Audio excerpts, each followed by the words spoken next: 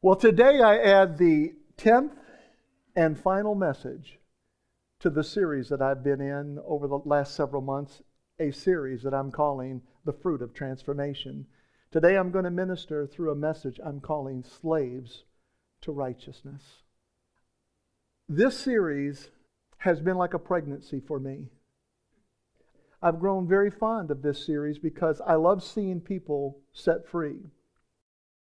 And as I think back about what was the purpose of these messages, and if I was to put it into a statement, I would say it's to bring clarity to who we really are in Christ, so that we might be healed of toxic emotions and fragmented identity. What do I mean by that? People are dealing with such inner conflict. A lot of that is just because the emotional realm is so toxic. It's because of what they've stared at. It's because of what they've heard, what they've seen, what they've believed.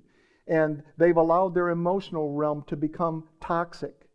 I've got good news for you. Jesus can bring you out of that. He can heal those toxic emotions, and He can heal the fragmented identity that most people carry, because, quite frankly, most people do not carry a good image of themselves. They've got a good image of Christ, but they don't know that that image of Christ is supposed to belong to them. That image of Christ should become their image of themselves, because His righteousness, like I said, is our righteousness. And I've wanted us to see that we have been cross-pollinated with Jesus' righteousness. And I want you to know something. It is a righteousness that will never, ever diminish. It doesn't increase. It doesn't decrease. We got it all in fullness. It's a righteousness that never diminishes. I was talking with a man over the phone on Friday of this past week here.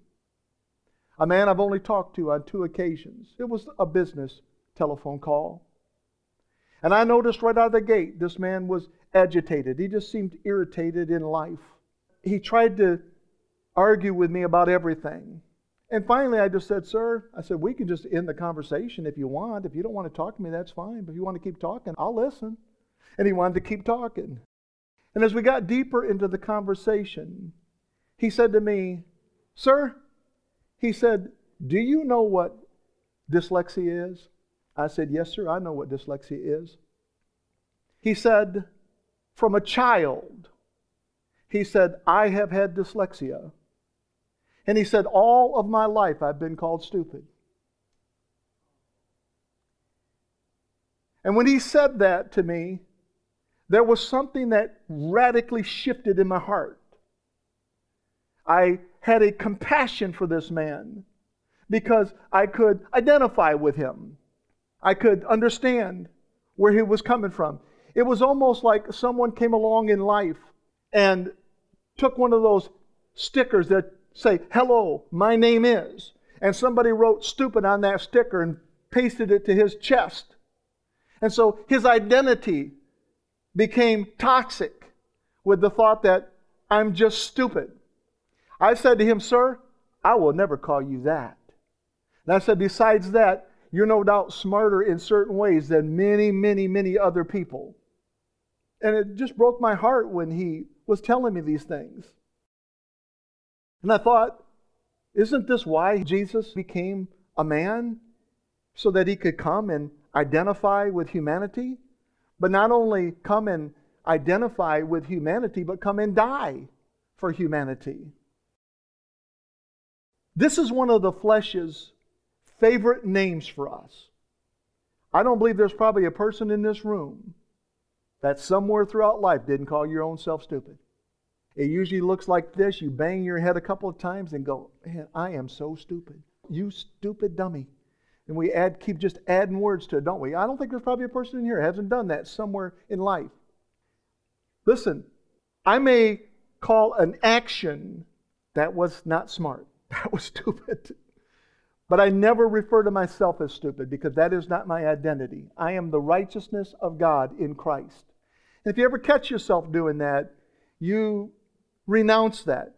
Just say, "No, that is not who I am. That is never who I want to be. That is not what I want to live out." But one of the flesh's favorite names for us is to just wreck us at our core. "You are stupid." And this man from a child had been carrying that label on him. Now I could suddenly see why he's so bitter, why he's so argumentative, why he just wants to fight me at every turn. And I'm trying to help him. I get it now. So it's a great passion of mine to see souls come to Jesus. I want to be honest with you, I never tire of watching the new birth. I never go, that's old hat. Everyone is so different, everyone is so unique, and I just love watching people come to Christ. I'm passionate about that. But I'm equally passionate about helping new creations fall deeper in love with Christ. I mean, if you were to ask me, Mark, how do you do that? How do you help someone fall deeper in love with Christ? Well, first of all, you've got to ask yourself the same question. How do I fall deeper in love with Christ? Friends, He's as deep in love with you as He's ever going to be. So don't we all think that sometimes we say it in a different form? I wish I had a closer relationship with the Lord. You can find all kinds of ways to say that. But what we're really saying is, how can I fall deeper in love with Christ? And I don't know as though there's a cookie cutter answer to this. I don't think there's you just follow these 3 steps and it's going to happen. But if I was to basically put it into words, how do you fall deeper in love with Christ? I would say it begins with grace and truth at its foundation. One cannot be healthy apart from grace and truth as the foundation. What you build upon is so vital, so important, so essential. So if we have a faulty foundation, then we can only expect chaos on top of that. Jesus would say that. He says the wise man builds his house on a rock. Jesus, of course, is that rock, isn't He? The foolish man builds his house upon the sand. And when the storm, that means when the chaos comes, when the collusion comes, we don't know how to handle it, and our homes fall down. But I believe it starts with grace and truth at the foundation. I believe when that is in place, where you are willing to listen to the Spirit of grace and the Spirit of truth, I believe simultaneously what begins to happen is the grave clothes of performance and the grave clothes of condemnation are removed. It's a very subtle thing. It happens over time. But I can tell you for certain that at one time I had a wardrobe full of grave clothes. Condemnation, guilt, shame, fear. A wardrobe full of performance. But one by one, sometimes I believe it's like message by message. The Holy Spirit walks over to your closet and He takes a hanger out, a garment out, and He says, you won't be needing this anymore. You won't be needing this anymore. And eventually, those grave clothes of performance and condemnation and all these fierce things that come against us begin to disappear. When grave clothes are removed, Jesus is revealed. When Jesus is revealed, grave clothes are removed. They work hand in glove. I'm talking about, again, the grave clothes primarily of performing to please God. You say, would anybody do that? Almost everybody does that, friends. Almost everybody feels like, I've got to perform. I've got to be on my best behavior. I've got to perform to please my Father. How did we get that ideology? Because that's kind of how it works in our families. That's how it works at school. That's how it works at our jobs. We have to perform to climb some sort of corporate ladder. We have to perform in order not to get punished at home. And so we take that philosophy, and I think it's good to perform well in those places, don't get me wrong. But somehow we negate grace. We negate the finished work of the cross by saying, I've got to add to Jesus' performance so I don't feel condemned. Condemnation will look you square in the eyes and it won't even flinch as it tells you that you are guilty. It will put that name tag right on your chest. You're guilty. Condemnation will look you in the eyes and tell you you're shameful. Condemnation will look you in the eyes and tell you you are a failure. Condemnation will fasten a hello, my name is stupid sticker on your chest. Friends, I've come by this morning to tell you, don't you listen to the voice of condemnation. You listen to the voice of grace and truth.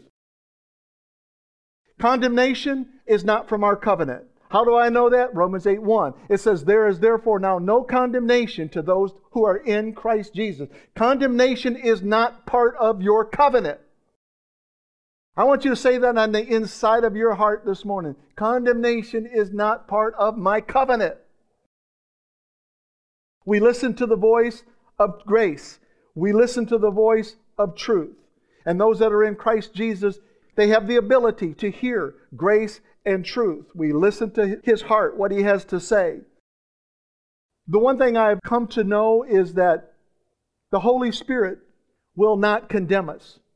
He is not there to condemn us. You know what He's there to do? He's there to constantly remind us. What is He there to remind us of? That we are sons of God. He's there to remind us that we are slaves to righteousness.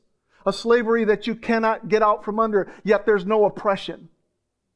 Isn't that beautiful?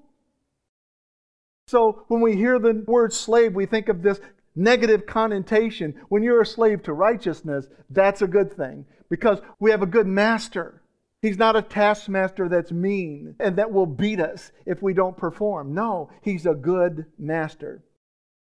So performing to please God and then feeling the heavy weight of condemnation, they're systemic. I want to be honest with you. They're systemic within the body of Christ. You see, at one time, we were all, every one of us were dressed in grave clothes. You say, who dressed us? Well, it was the mixture of the two covenants that dressed you in grave clothes. It was the mixture of law and grace. If there was no mixture, friends, you would not be wearing the grave clothes of condemnation. If all you had was the voice of the Spirit of grace and truth speaking into your life, there would be no condemnation. But the grave clothes have come to us simply because we have listened to the old covenant and we've mixed it in with the new covenant. Yes, it's in the Bible, but friends, the old covenant has come to a close. So believers fall deeper in love with Jesus when they are, I believe, introduced to grace and truth, not laws and commands. I can't even imagine what the relationship would have looked like with Valerie and I if all we had was laws and commands. But you wouldn't want to live in a relationship that was just all about laws and commands, would you? No, you certainly wouldn't. I'm talking about the graces and truths that are found within the new covenant.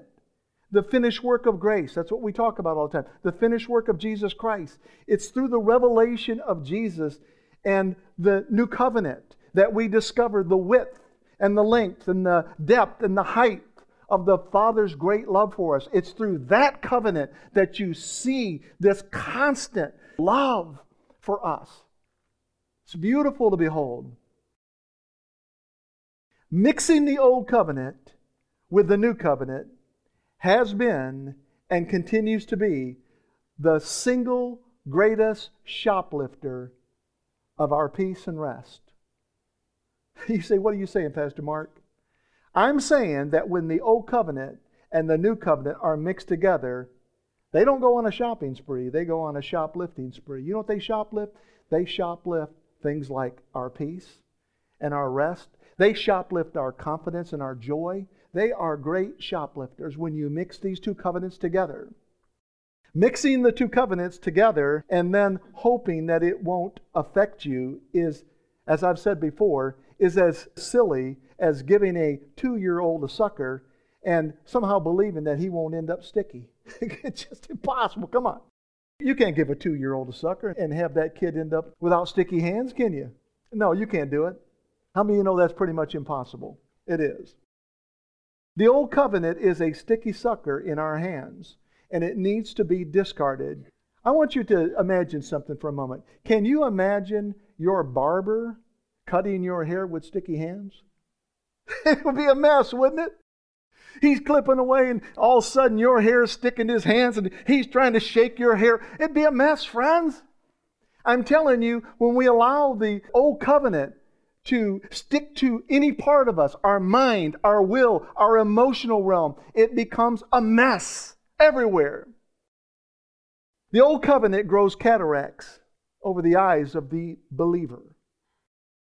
For your information, cataracts cause the lenses of our eyes to become cloudy. And what happens is eventually cataracts will impair. They will affect the way you see things. And so when our spiritual vision is affected, then it makes it a challenge to see Jesus in all of His loveliness. And I'll tell you what else that happens is that we often misinterpret the heart of the Father. In other words, we hear, but we misinterpret. And I think that's why some people don't trust the Lord. They want you to pray. They want you to pray for them. They want you to go to God for them because they don't trust that they're going to hear correctly. Maybe they're facing a major decision. And with cataracts over someone's eyes, they can't trust what they're seeing exactly because they're seeing in part, right? And so when we think about the old covenant like a cataract over our heart, what it does is two things really, is suddenly you cannot see Jesus in all of His loveliness. And so the transformation of the soul is not taking place. And we don't hear the heart of the Father who's trying to minister sweet morsels to our soul and bring peace and rest and joy and confidence back into our hearts. I'm talking about the heart that wants to reveal Daddy's unconditional love. But the label, "You're stupid," got pinned on your chest. It doesn't literally get pinned on our chest, but it gets pinned in our mind. In other words, we want to believe that Daddy's love is unconditional because in this moment of my life, I need unconditional love. But somebody pinned a sticker on my chest that says, "You're stupid." And you know what? That sticker has a voice. You may only see it in print, but it's got a voice and it keeps speaking to you. It does. I'm talking about Daddy's extravagant grace. He wants us to see this, but the cataracts of the old covenant have distorted our vision. And in the process, you know what they've done? They've made us slaves to fear rather than slaves to righteousness. How many of you know that blind people don't like you moving their furniture around? In fact, I've seen people who've had a blind animal and they won't even move their furniture because the animal learns where everything's at, knows where to jump and where not to jump. And so just out of compassion, they won't even move their furniture around. You can go there for a lot of years. The furniture's all in the same spot. So God wants us to see His extravagant grace. But again, the cataracts of the old covenant have been put over the heart of people when they listen to that. And they don't know how to rightly divide the word of truth and grace. And so it distorts their vision and they cannot see. And they end up as slaves to fear rather than slaves to righteousness. I'm talking about the graces and truths that want to unmask Daddy's generosities and Daddy's unrivaled acts of kindness and mercy. But we won't let go of the sticky sucker of the old covenant. And like the barber, we end up with sticky hands and a sticky heart. Very, very messy. In Zephaniah chapter 3 and verse 17, I want you to see this from the Amplified Bible. It says, "The Lord," that is Jehovah, "the Lord your God is in your midst, a warrior who saves. He will rejoice over you with joy. He will be quiet in His love." That literally means He will rest in His love. He's resting in His love. He's not frantic. He's not pacing the halls of heaven. He's not running to and fro. We might be, but He's not. The Bible says He will be quiet in His love. And I love this next part, making no mention of your past sins. Come on now, really? How can you be quiet when all you've seen is my sin and all the stuff I'm doing? Well, that's because in 1 Corinthians, the Scriptures say love keeps no record of our sins. Love keeps no record of our wrongs. You need to quit keeping a record of your wrongs. The Lord your God is in your midst, a warrior who saves. He will rejoice over you with joy. What kind of joy are we talking about? Joy unspeakable and full of glory. He will be quiet, restful in His love, making no mention of your past sins. He will rejoice over you with shouts of joy. Some versions say with singing. Same thing. Shouts of joy, singing. Hey, I think maybe I'll just quit singing. I'll just be known as the man with the shouts of joy. How about that? Shouts of joy. So let's ask a couple of questions here. Number one, is the Lord in our midst? Yes, He is. Of course He is. Is He the warrior that saves? Yes. Does He make mention of our past sins? No. Does He rejoice over us with joy and singing? Yes. Friends, let me tell you something. This is from the Scriptures, but if you're wearing the cataracts of the Old Covenant or the name tag stupid, then it's going to be extremely difficult, if not impossible, to see and believe the truths of Zephaniah, especially the one in that he makes no mention of our sins. That one's going to be very hard for you to embrace, very challenging for you to believe. My encouragement to you would be a couple of things. Number one, remove these identifying nameplates, anything that is not synonymous with righteousness. Number two, discard the sticky sucker of the Old Covenant and wash your mind in the truth that by one sacrifice He has made perfect forever those who are being made holy. Wash yourself, bathe yourself in that grace, bathe yourself in that truth. It will do wonders for you. You say, Pastor Mark, come on now. Come on now. You got a few minutes left. Make this simple for me. Make this plain, would you? Oh, I'll be happy to. You say, what's the big deal about mixing Old Covenant with the New Covenant? Come on, what's the big deal about that? You're always making a big deal about that.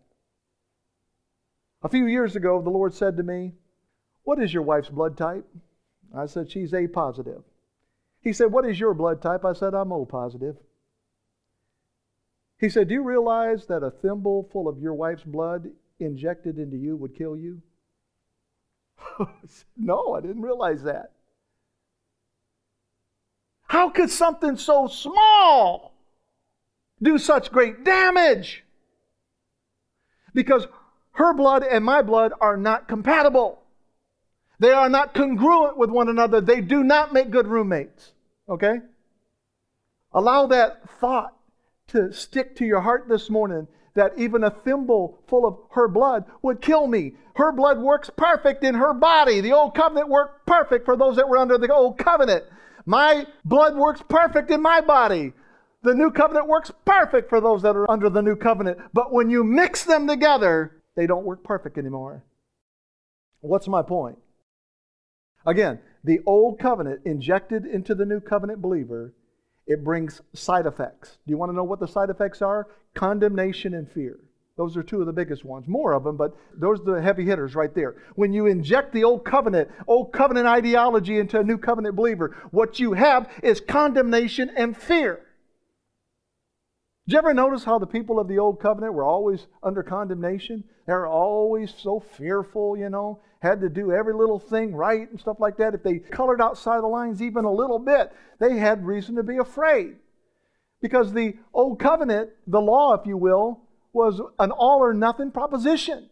That's how it worked. It wasn't part and parcel. I'll do these 250, these I won't, these I'll do intermittently. No, you had to obey the whole 613 laws all the time.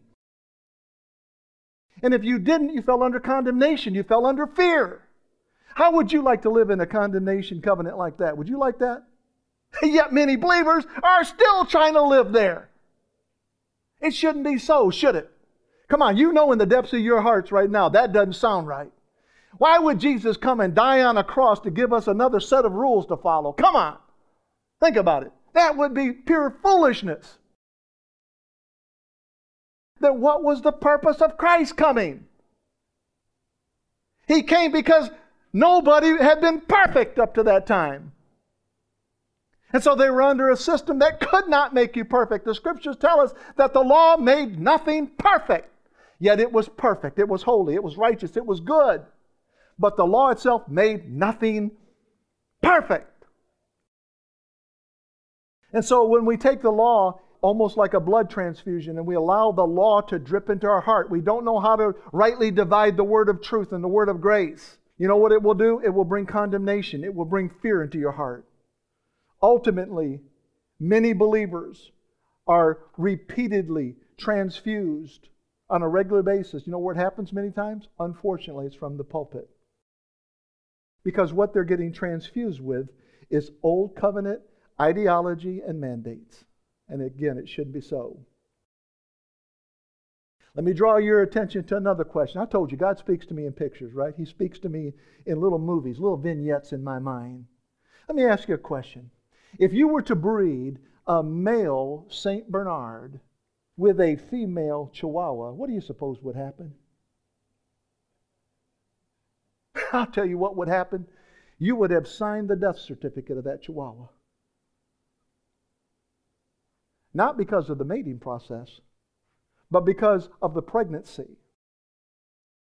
You see, as that little Chihuahua began to develop in her pregnancy, she would begin to grow so big that literally it would rip her apart at the seams. She wasn't made for something like that.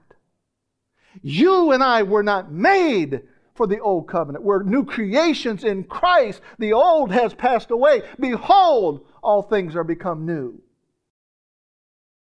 Did you know that a single puppy of a St. Bernard is larger than the whole Chihuahua? Now imagine that trying to grow on the inside of you. It's a recipe for disaster, friends. St. Bernards and little Chihuahuas are not compatible. They're not congruent. They're fine by themselves, but it is a caustic combination when you bring them together, isn't it? Can you see how that would happen?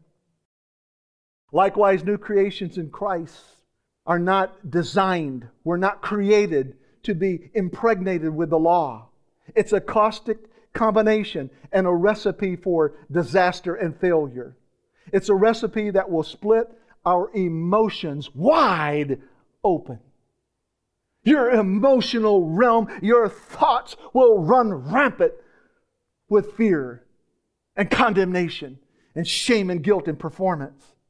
Mixing the law with grace, old covenant with new covenant, will grab a Sharpie and a name tag and write stupid on it and put it right on your chest. What happens when you mix baking soda with vinegar? What happens when you mix bleach with ammonia? Come on. You have volatile responses, don't you? Come on, we've all learned this. I learned this in grade school, friends. There's a volatile response that takes place. And the Apostle Paul addressed this very same subject when he wrote his letter to the Roman believers. In his letter, he wanted them to see what happens when you mix the wrong things together. He said, I'm going to take you on a journey all throughout that book. And he said, I'm going to show you in different places what happens when you mix things together. We see these truths in Romans chapter 7, verses 1 through 6. Look at this. Do you not know, brothers, for I am speaking to men who know the law. I want to stop right there for a second. Look at what he said. He said, I'm going to talk to somebody. Let me talk to the people who know the law. I mean, you know it frontwards and backwards. You know all 613 commandments, do's and don'ts. You know the law. You're not just lightly acquainted with it. You know it. He said, I want to talk to those people here, okay? And then maybe you can go and explain to everybody else. He said, do you not know, brothers, for I'm speaking to men who know the law, that the law has authority over a man only as long as he lives. Underscore those words in your mind. Only as long as he lives. Now let me interject what I felt the Holy Spirit say to me yesterday. You can't expect dead men to obey laws, can you? You know, going through this COVID season, I attended a funeral or two, but I noticed no corpse was wearing a mask. Even though we had mask mandates here and there, they don't make a corpse wear a mask. That's because dead men don't have to obey laws. I want you to imagine with me for a moment. Here you are. You got a corpse in the chair, in a wheelchair, okay? You got a corpse in a wheelchair and you decide to take him to Walmart. There he is. You're going up and down the aisles of Walmart. And you decide, you know what? This would be a great day to do some shoplifting. I'm going to take things, I'm going to put it in this corpse's pants, stick some in his coat here a little bit. Yet security is watching you. They're seeing you do all this stuff, and they're waiting for you when you leave the store. And they've got the cops there to stop you and said, sir, is there something in your pants that you didn't pay for? Oh, no, there's nothing in my pants I didn't pay for. No, not at all. You mind if we check the man in the chair? Oh, sure. And they start pulling out all the goods. Let me ask you just a silly question. Who's going to get arrested? Is it the corpse or is it the man pushing him? I mean, if you took the corpse to the county jail, friends, you need to resign from being a police officer, okay? You see, why? Why? Because a corpse can't break a law. And the Apostle Paul is coming right out of the gate going, look, he's saying here, he said, I'm talking to men who know the law, that the law only has authority over a man as long as he lives. For example, he says, by law, a married woman is bound to her husband as long as he is alive. Look at these words. But if her husband dies, she is released from the law of marriage. Paul is using familiar language to explain a deeper, more spiritual truth. He is telling the Roman believers that the law has authority over a man as long as he lives, but then he skillfully builds in a provision for the bride to be released from the law. Would you like to know what the provision is? And the husband has to die. That's the provision. Paul likens the husband to be the law in this narrative. But he's not the only husband on the scene. Thank God. But he's going to liken this husband that he's talking about as the law. So let's ask the question, okay? Because this question comes up, sometimes we don't know how to answer it. Sometimes it comes up out there in the real world. Did the law die? Now just don't answer it out loud because you might be surprised. Did the law die? The answer is no. The law didn't die. And you say, then we're not released from the law. Oh, not so fast.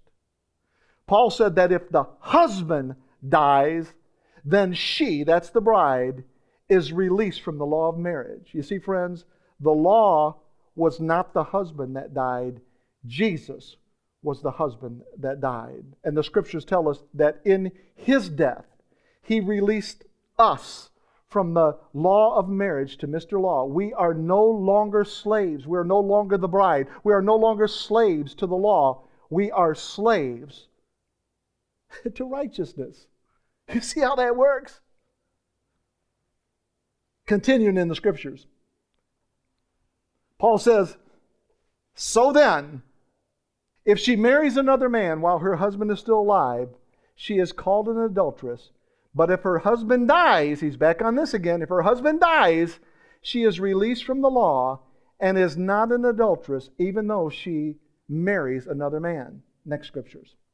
Friends, let this set you free right here. He says, so my brothers, look what he says, you also died to the law through the body of Christ. Please do not forget these scriptures. Go back to them over and over again. In Romans chapter 7, what does he say? He says, you died to the law. How? Through the body of Christ. You didn't die to the law by completing the laws and doing everything right for a month or two or a year or so. No, you died to the law through the body of Christ. I love this, that you might belong to another, to him who was raised from the dead, in order that we might bear fruit to God. For when we were controlled by the flesh, the sinful passions aroused by the law were at work in our bodies, so that we bore fruit for death. But now, by dying to what once bound us, we have been released from the law so that we serve in the new way of the Spirit and not the old way of the written code. I don't know how he could make that more plain, friends. Hanging on to Mr. Law is about as useless as hanging on to a business card that you used to work for and passing them out. I mean, it just wouldn't make any sense. Hanging on to Mr. Law is like taking a corpse grocery shopping. It's a lot of extra work and you'll get no help from the corpse, friends. And Mr. Law's not there to help you either. Mr. Law didn't die. Jesus died. Mr. Law was our schoolmaster to bring us to Christ. I was sharing that with somebody earlier this week. He said, well, what is the law for now then? Our schoolmaster to bring us to Christ. Like I've said before, he's like a chauffeur. All he can do is bring you to the cross. Open your door, let you out, close the door, and then drive and get another one. Bring them to the cross. The law never saved anybody, friends. It's Jesus and His cross and His resurrection that saved us. Amen. Mr. Law didn't die, Jesus died. So the law was our schoolmaster to bring us to Christ. But after we have come to Christ by faith, the law does not have authority to condemn us when we fail. Not if we fail, when we fail. The law has no authority in your life to condemn you. You do not listen to him. That would be like an ex-spouse calling you up and trying to manage your affairs. You don't have to listen to that person, okay? You say, then the Holy Spirit must be the one that condemns us. Oh no. No sir, no ma'am.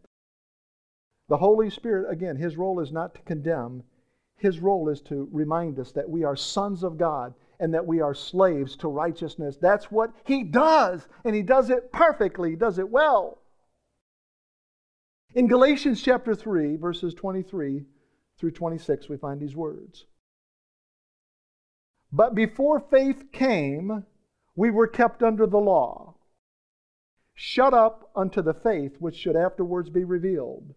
Look what it says now. Wherefore the law was, not is, not forever will be. The law was our schoolmaster to bring us unto Christ, that we might be justified by faith. But after the faith has come, we are no longer under a schoolmaster, for ye are all children of God by faith in Christ Jesus. Who did the Scriptures reference as the schoolmaster? The law. And he says, you are no longer under the schoolmaster when you've come to Christ by faith. You say, how did Jesus' death set us free from the law? Well, friends, it's because we died on the cross with Him. We died with Christ on the cross. So not only did the groom die, but the bride died with Him. Galatians chapter 2, verse 20 and 21. I am crucified with Christ. Nevertheless I live, yet not I, but Christ liveth in me. And the life which I now live in the flesh, I live by the faith of the Son of God, who loved me and gave Himself for me. I do not frustrate the grace of God. I don't work against that truth. Let that truth be my reality. To say that I need to add something to that is frustrating the grace of God. Paul said, I do not frustrate the grace of God. For if righteousness comes by the law, then Christ is dead in vain. We see the same truth in Romans chapter 6, verses 6 through 11.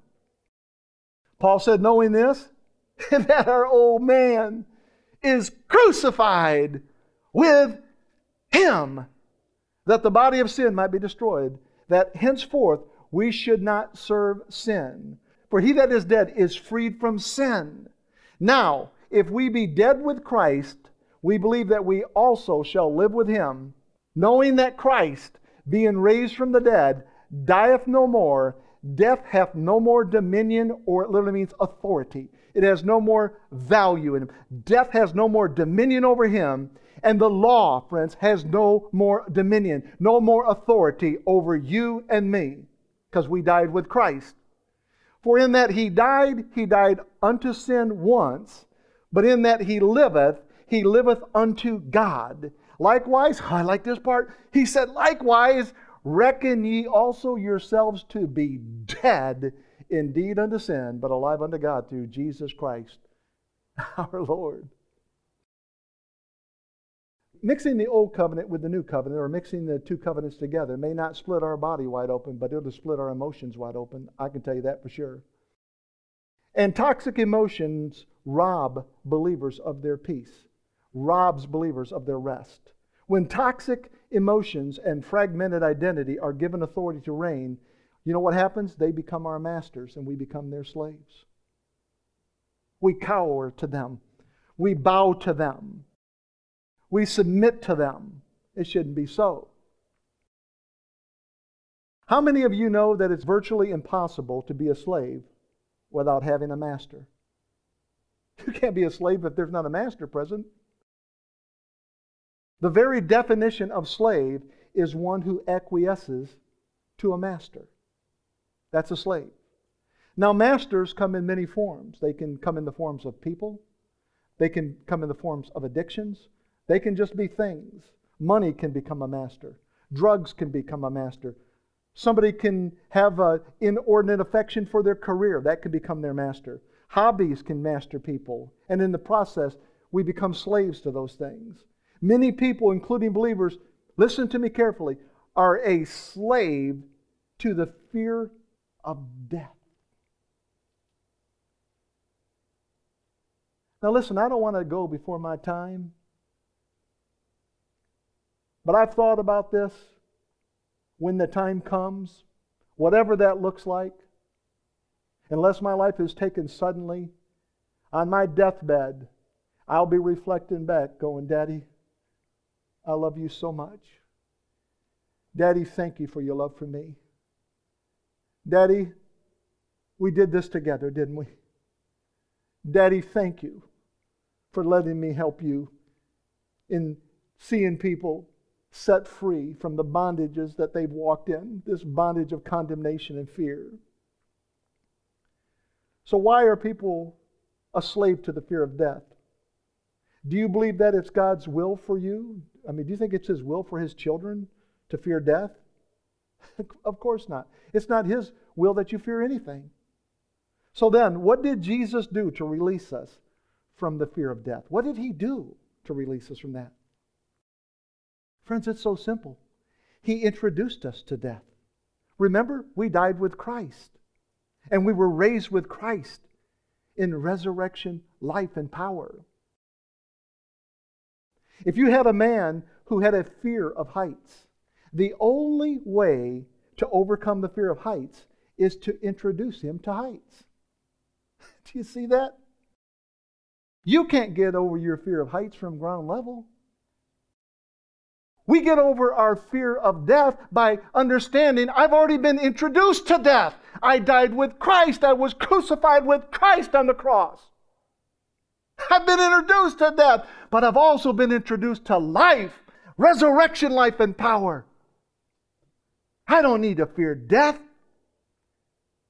And the only way for a man to have a better image of himself is to allow the truth that we are slaves to righteousness. Remove the hello, my name is stupid label off of you. Hello, I'm a sinner label off of you. No, you are the righteousness of God in Christ. Let's ask the question again. What did Jesus do to release us from the fear of death? He introduced us to death. Hebrews chapter 2, verses 14 and 15, we find these words. Since the children have flesh and blood, in other words, He's telling you we're pretty fragile, aren't we? He too shared in their humanity. He became a man, so that by His death He might break the power of him who holds the power of death, that is, the devil, and free those who all their lives were held in slavery by their fear of death.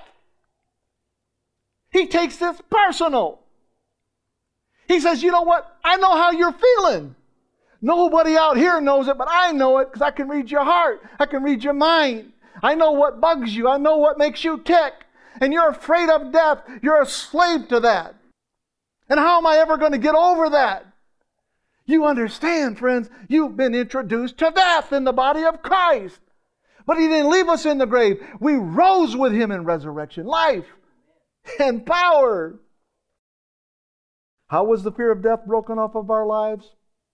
By Jesus' death and our death in Him. So let's tackle the most obvious question. Again, why would a believer fear death? The Scriptures tell us to be absent with the body is to be present with the Lord. Isn't that good news? I think that's good news Scripture, isn't it? So why would we fear death if the Scriptures say to be absent with the body, present with the Lord? In fact, one version says in the twinkling of an eye. Very, very fast. So fast you don't even have time to process anything. I think most of us end up there and go, what just happened? I was eating lunch and what happened? Absent with the body, present with the Lord. So why would I fear death? Now listen to me carefully because I want my internet audience to hear this as well because I know they struggle like many people do. Why do you fear death? Because many believers are not convinced that grace through faith is sufficient for eternal life. They are not convinced of that. Oh, they'll say it tongue in cheek, but when it comes down to where the rubber meets the road, they don't believe that. They're not convinced in their heart that it's grace through faith that gives me eternal life, and nothing can change that. They're not convinced. If we really believe this, then we would have no fear of death. I want you to stare at the next two verses on the PowerPoint. I want you to ask yourself this question. What else can I personally add to salvation that will make it more finished? Look at these scriptures. Ephesians chapter 2, verses 8 and 9. For by grace are ye saved through faith, and that not of yourselves. It is the gift of God, not of works, lest any man should boast. Let's see if we can break this scripture down a little bit for you, okay? For by grace, that is God's unmerited favor, undeserved, uncommon, unwarranted favor, by God's unmerited favor. Nothing you could have done to earn this. It is by God's unmerited favor that you've been saved. What have you been saved from? You've been saved from the penalty of sin. That's what you've been saved from. You've been saved from the penalty of sin. For by God's unmerited favor have you been saved from the penalty of sin. And then it says by faith or through faith. You know what faith is? It's persuasion. It's the Holy Spirit coming and persuading, massaging your heart that you could believe that truth there. That for by grace are you saved through the very faith that God has given you, the persuasion. Do you know what it literally means? It means you relying upon Christ's sacrifice for your finished work. You're relying upon Christ for this salvation. For by God's unmerited favor are you saved from the penalty of sin. It is through faith, the persuasion of the Holy Spirit working in your heart to tell you that Jesus is the one who's responsible for this. And then he says, not of yourselves. That means it's not of you and it's not from you. It is for you. And then it says, it is the gift of God. I love this. It says it's the gift of God. That word gift literally means, in the Greek, sacrifice. You see, friends, it takes on richer meaning when you look at it that way, doesn't it? See, you can give me a gift and I go, thank you very much. But I've already got one of those things, but I'm not going to tell you. And then I'm going to take that gift about a month later and I'm going to give it to a friend of mine who doesn't have one. I've given my friend a gift, right? But there was no sacrifice. There was no sacrifice. I paid nothing for that gift. Yet it was a gift. See, so behind this word gift here is sacrifice. It's God's sacrifice of His only beloved Son. So beautiful. He says it's not of yourselves, not of you, not from you. It's for you. It's the sacrifice of Jesus, the darling of heaven. And then he says not of works. That means there's no act. There's no thing that you could do. No deed. No toiling, if you will. Lest any man should boast. And that word boast literally means rejoice or joy. In other words, where you can grab your suspenders and go, I've got reason to rejoice. Look what I've done. No, you haven't done anything. Remember, it wasn't of you. It wasn't from you. It was for you. You have no reason to grab your suspenders and rejoice or joy. Look at Zephaniah again. It's he that does the rejoicing and joying over us. Next scripture.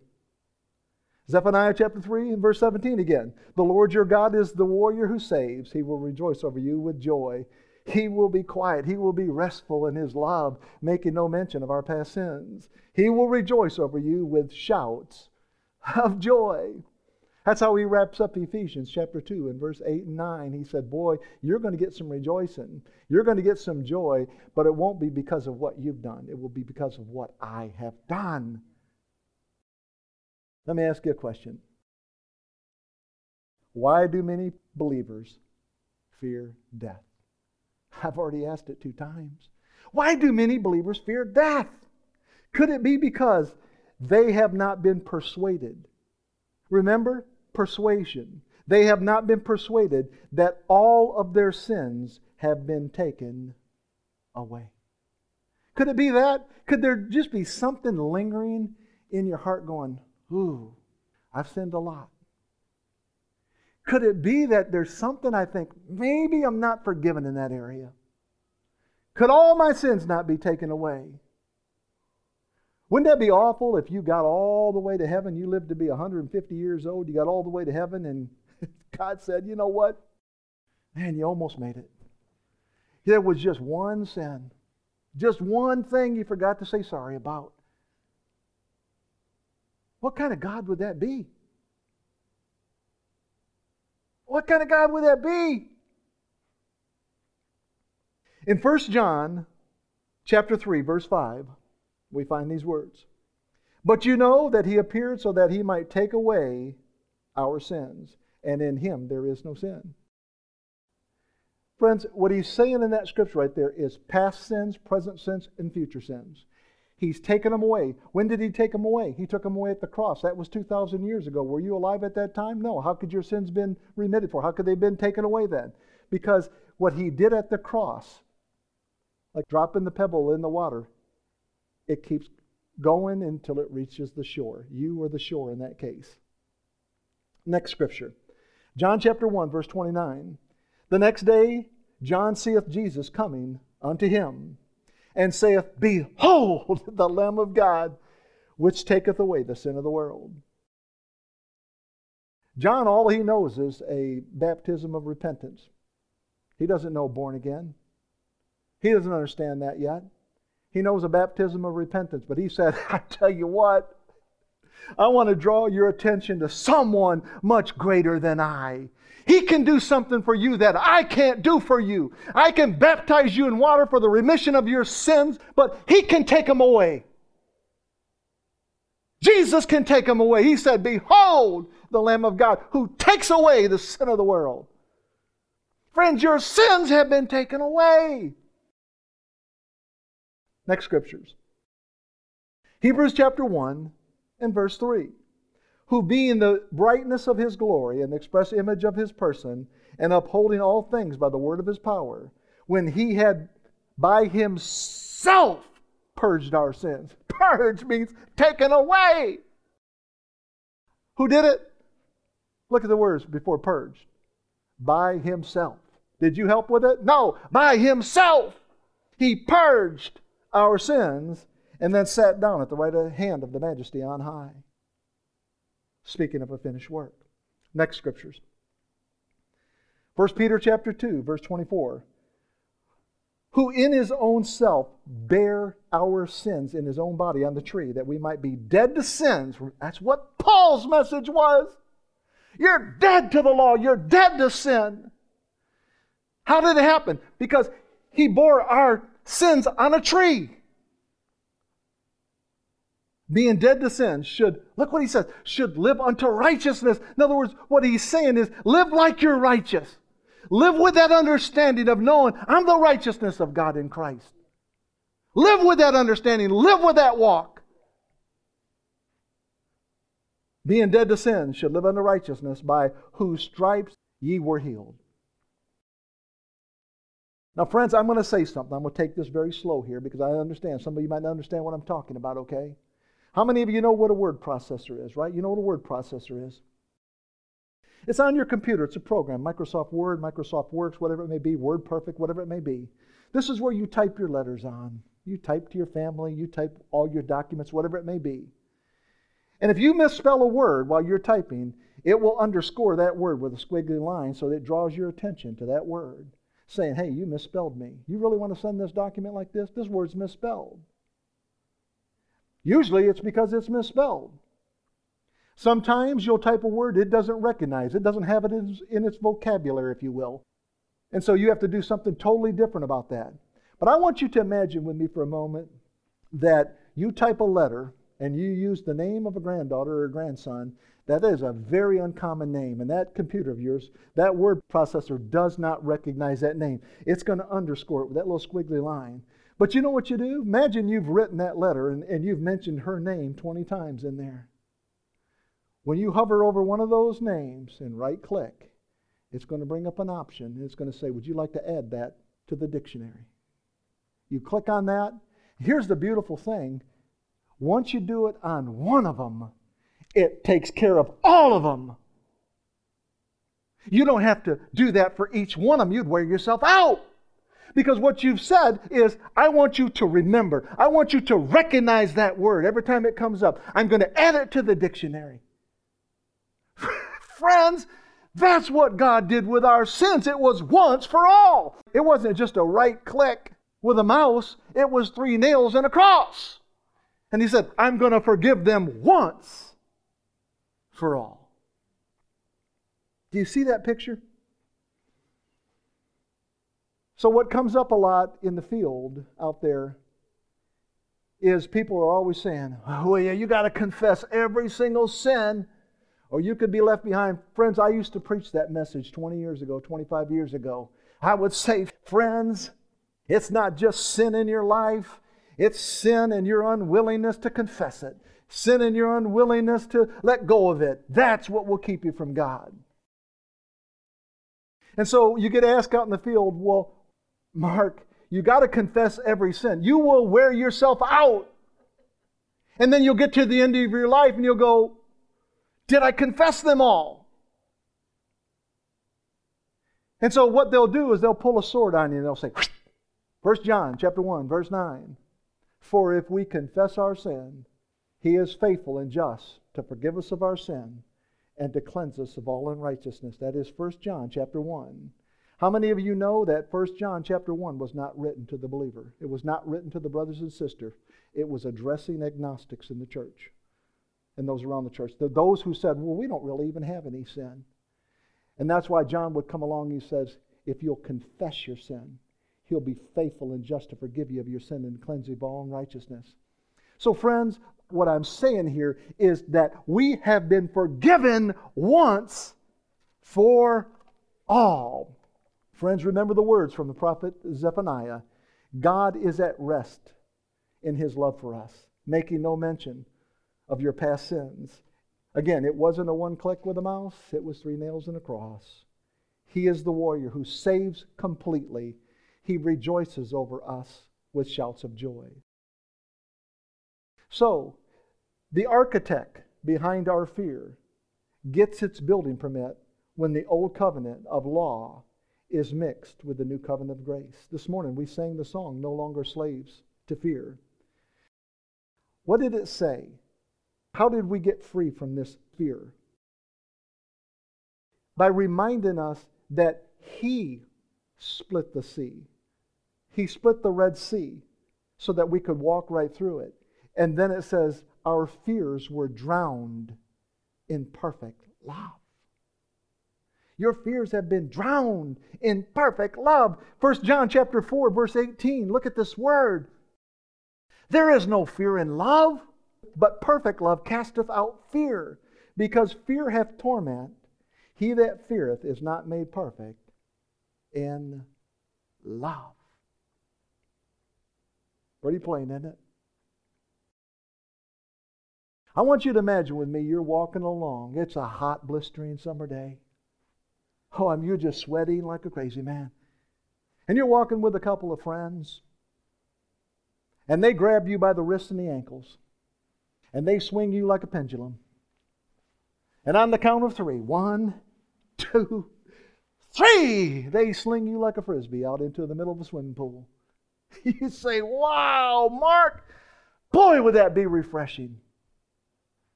And I agree to the guy that can swim. Not refreshing to the non-swimmer. That wouldn't be refreshing at all. You've got a swimmer, a non-swimmer, 2 people, 1 body of water, yet 2 different responses. 2 totally different responses. One enjoying it, rejoicing with joy, the other one flailing like crazy just to save his life. There were 2 groups of people at one time, the Jew and the Gentile, the swimmer and the non-swimmer.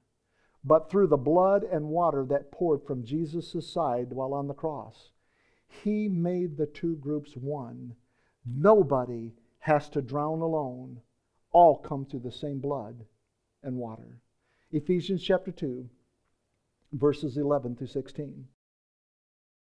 Therefore, remember that formerly you who are Gentiles by birth and called uncircumcised by those who call themselves the circumcision, which is done in the body by human hands, remember that at that time you were separate from Christ.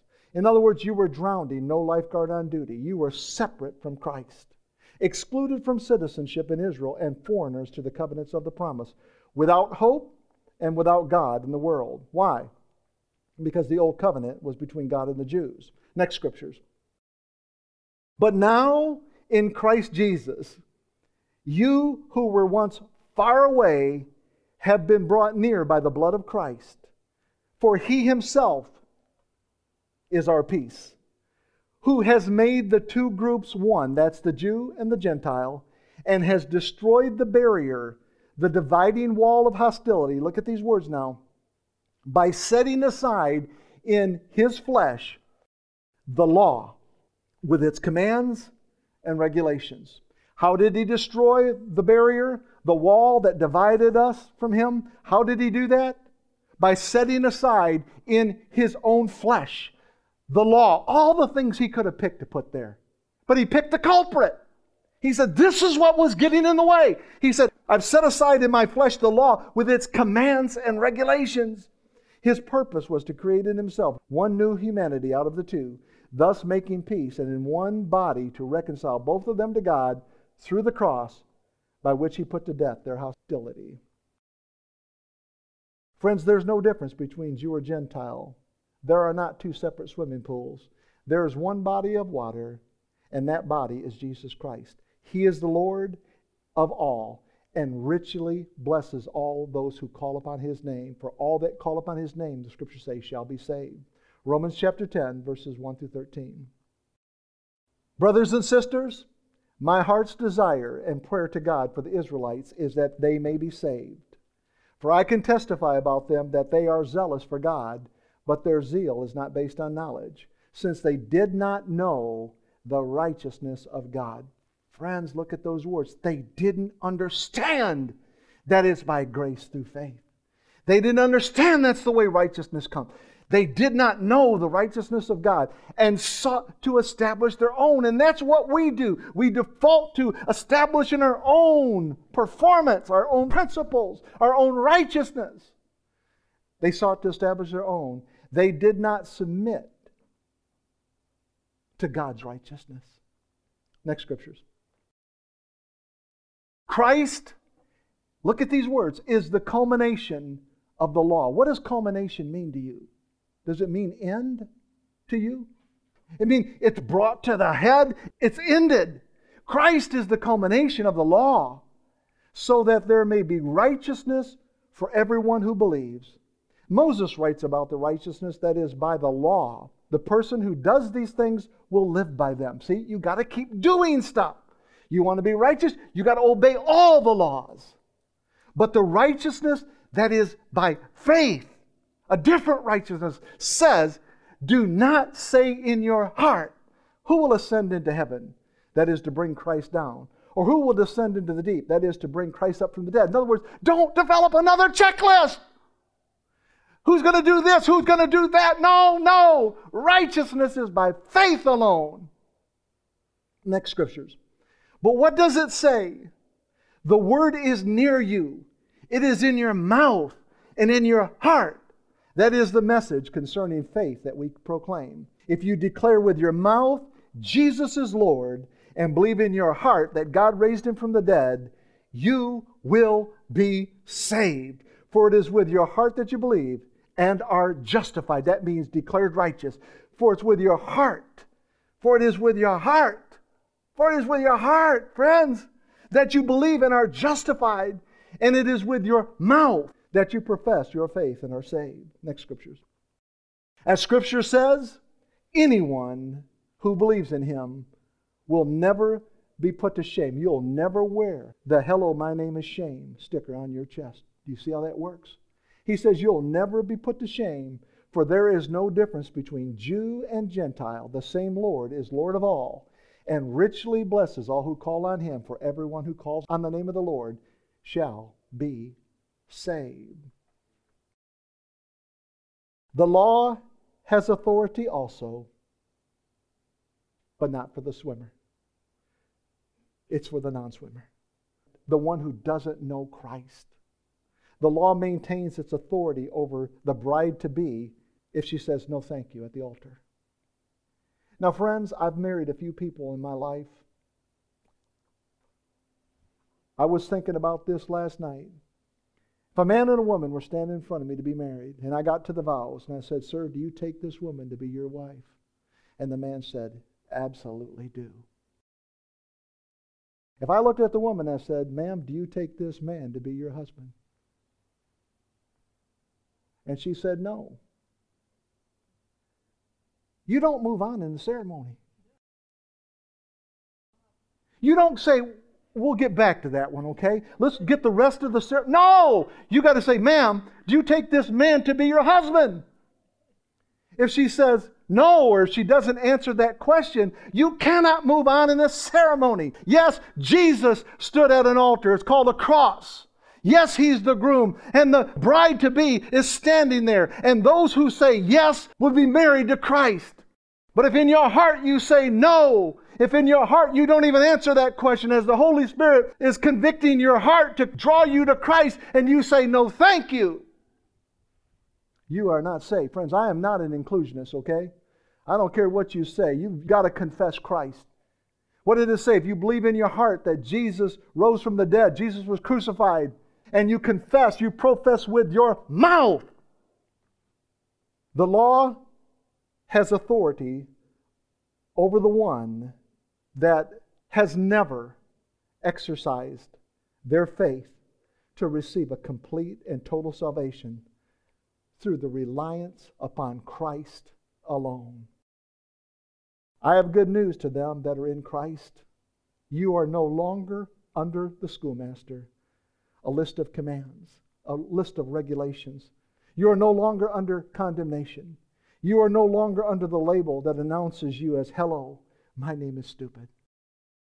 You are no longer under the authority of your first husband, Mr. Law. So the comment that I hear all the time, again from people who just can't stand it, they just can't accept that their salvation is based solely upon the finished works of Jesus Christ. They say to the finished work ministers, here's what they say, I hear this all the time, "You're giving people a license to sin."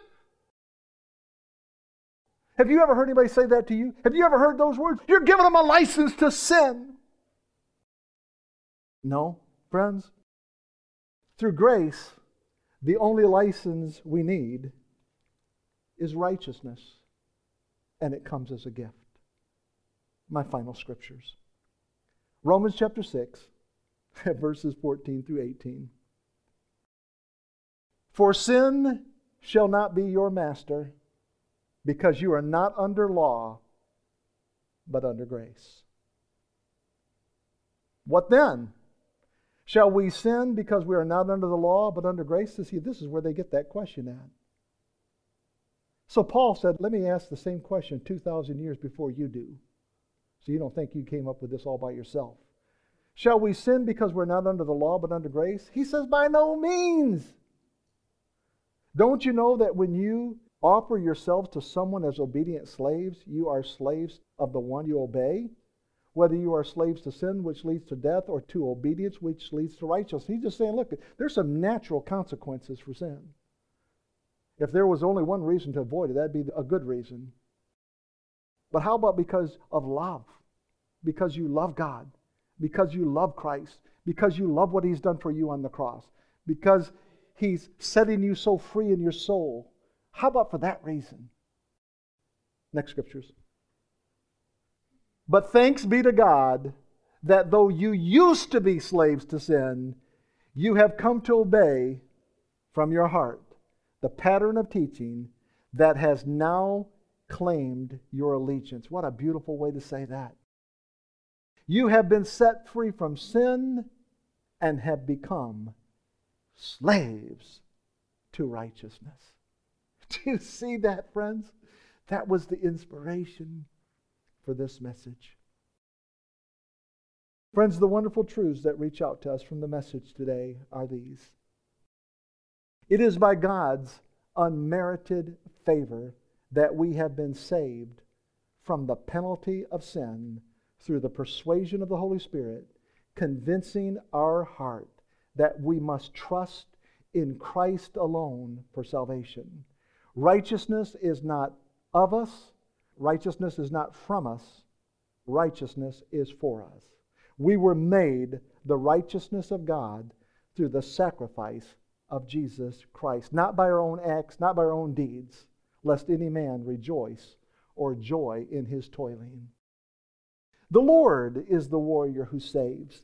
He alone provides our righteousness. He will be quiet. He will be at rest in His love, making no mention of our past sins. He will rejoice over us with singing. He will rejoice over us with shouts of joy. Righteousness restores our confidence. Righteousness restores our joy. Righteousness restores our peace and our rest. Righteousness removes the cataracts of the old covenant from our eyes and washes our sticky hands and sticky hearts. Righteousness reveals the Father's unconditional love. Righteousness reveals His extravagant grace.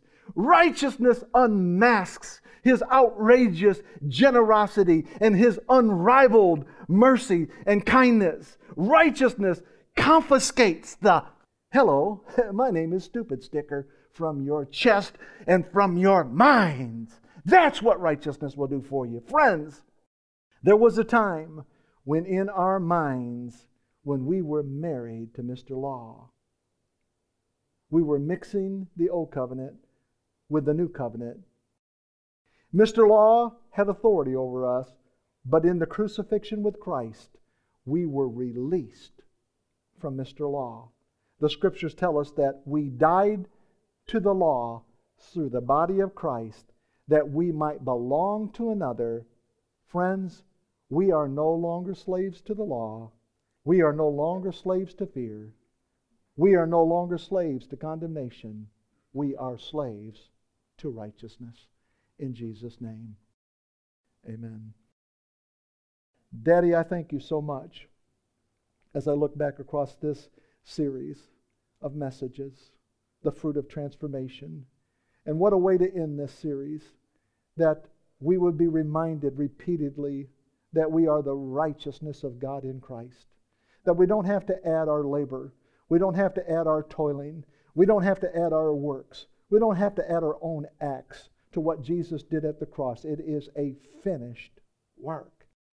And when that reality becomes our reality, I thank you, Father, that the scales, the cataracts, if you will, of the old covenant are just broken off of our lives, and we become people of rest, people of peace, people of joy, people of confidence, bathed in the blood of Jesus that flowed from His side.